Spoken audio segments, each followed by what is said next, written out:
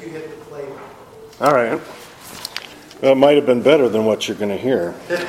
So, I think I got it now. Oh, hello. In the name of Jesus. Amen. It is an absolutely high honor to be here with all of you today, not just to preach at an installation of a faithful pastor, but also one that I consider a dear friend. First time I ever met Jared was soon after he contacted me and asked me for some help and tips for how to develop and engage in campus outreach at SIU in Edwardsville. You could say it was love at first text, or email, or Facebook Messenger, whatever it was. I knew I loved this guy then because he saw such a great need, and he wanted to help fill it. I could tell he instinctively knew everything necessary to do campus ministry.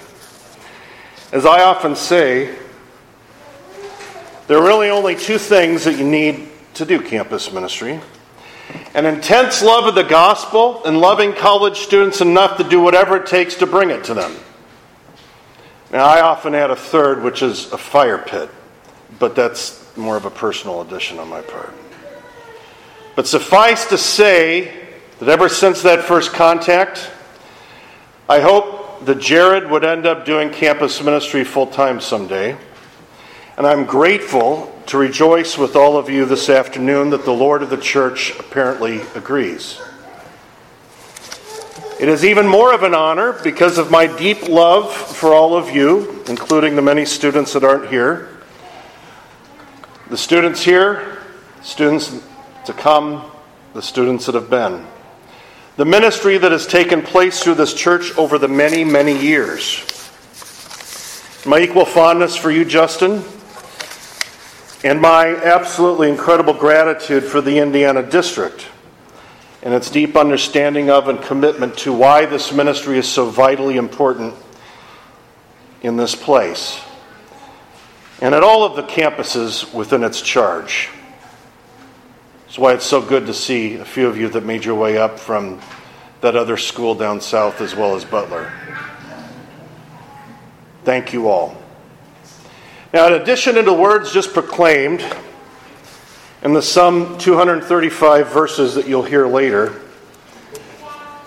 in addition to the words in the epistle, I want to bring forward some additional words of Paul to Timothy that you will soon hear as the red-stoled army gathers around Jared, mostly because I wanted to make sure you hear these words twice. I charge you, in the presence of God and of Christ Jesus, who is to judge the living and the dead, and by his appearing in his kingdom, preach the word.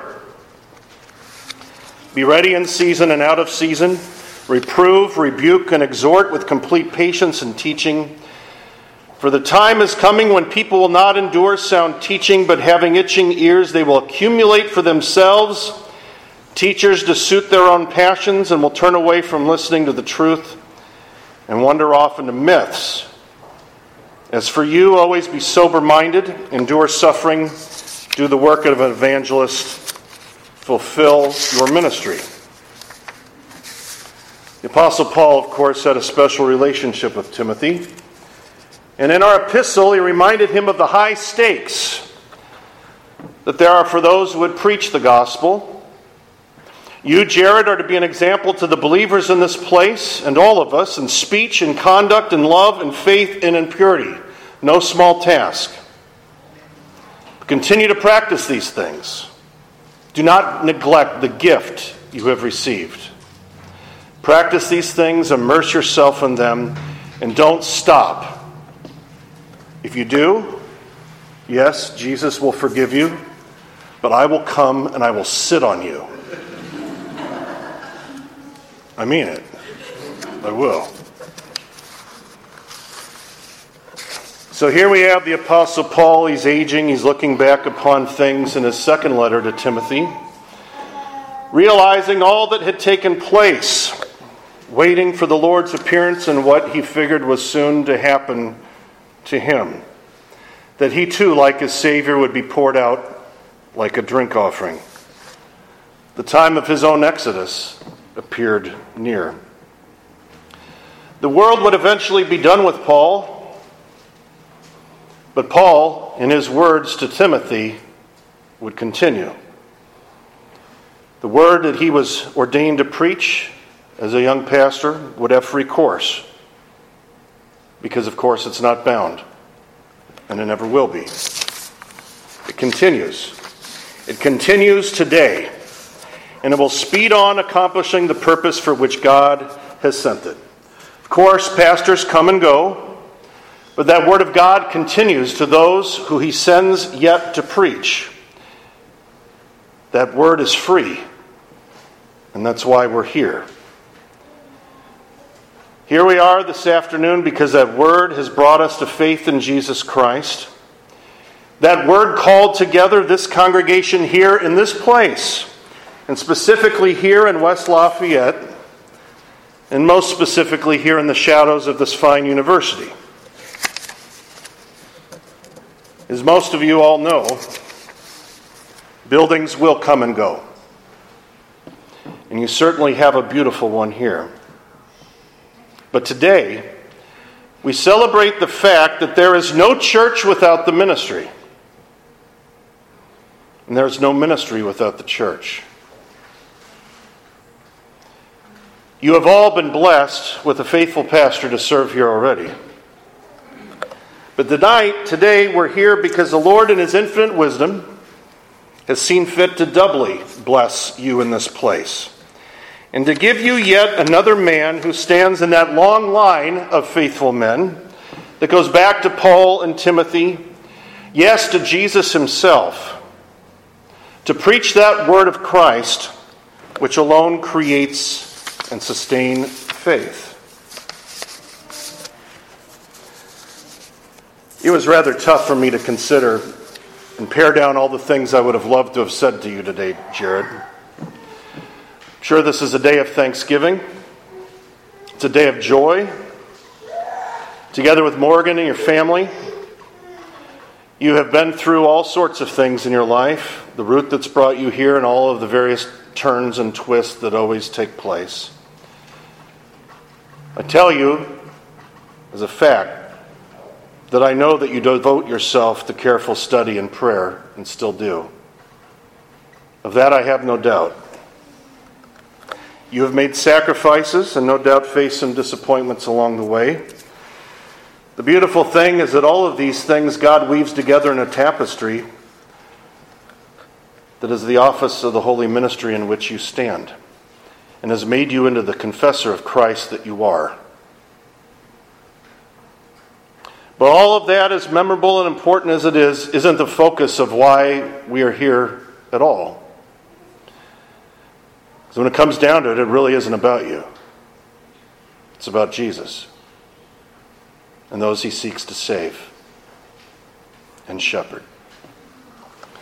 This is Paul's point in his inspired reminder, if you will, to Timothy later on in his second letter. In fact, Apostle puts in terms of a solemn charge. He gives us mandate to Timothy, if you will.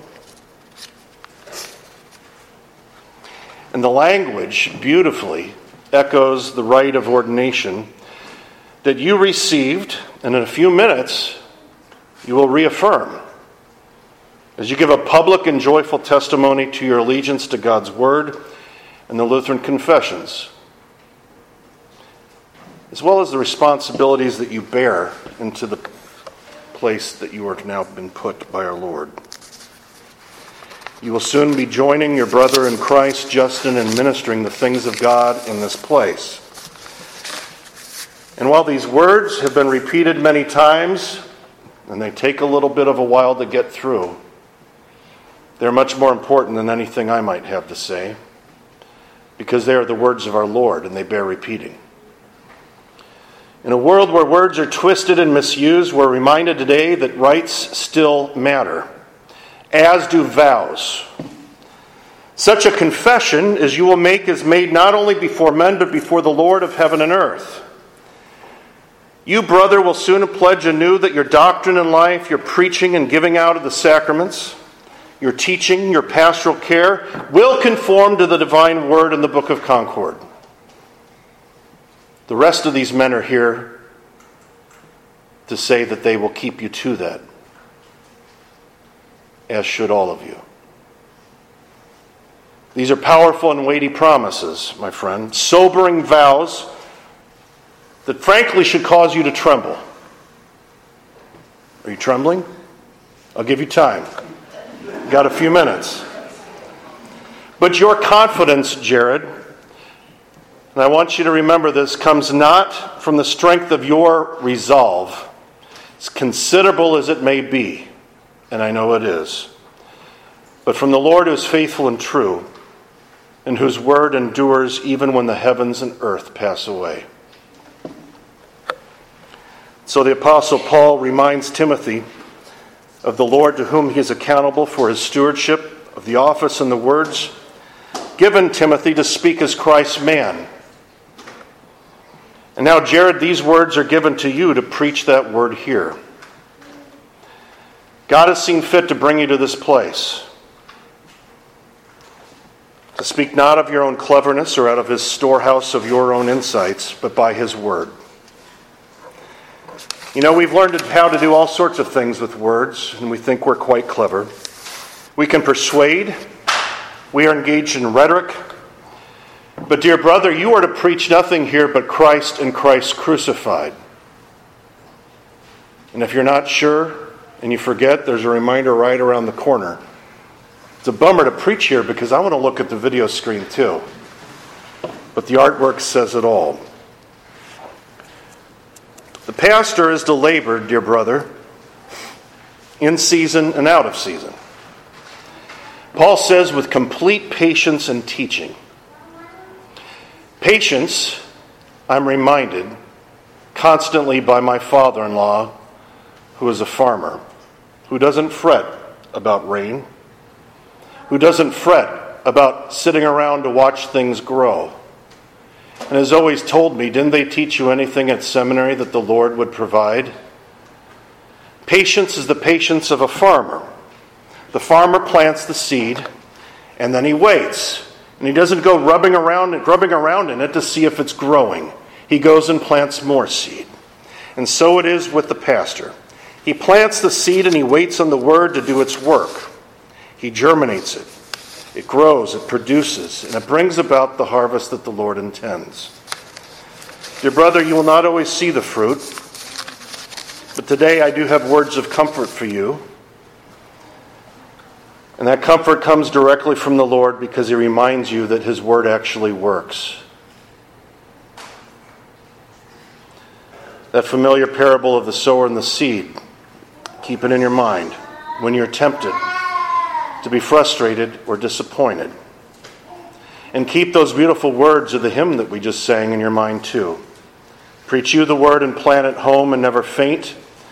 The harvest Lord, who gave the sower seed to sow, will watch and tend his planted word.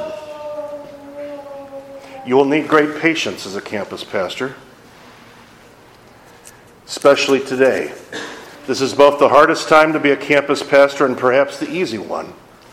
It's hard because the world doesn't want to hear what we have to say. It's easy because nearly every last person over there needs to hear it. University students are increasingly seen as the most unchurched segment of our population. There's a kind of pluralism that's taking place and it's becoming dominant. I don't need to tell anybody here about that. You probably wouldn't be here either in this church or to support this ministry if you didn't already know what I'm saying.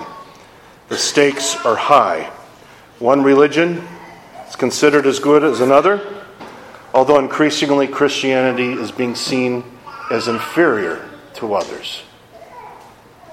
Spirituality is at an all-time high among young people, which is ironic because that spirituality is not necessarily in the saving faith that comes from Jesus.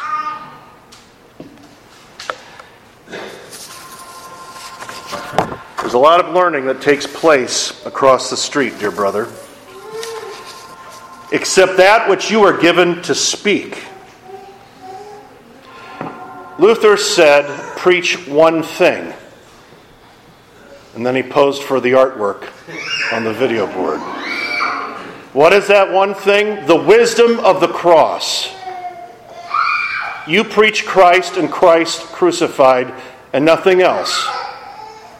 Not you, not your brother in office. You preach Christ.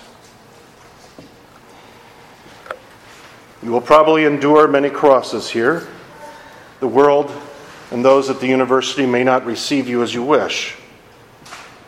But the wisdom of the cross is what the students who come to this place need, and it's what the students who don't come to this place need too.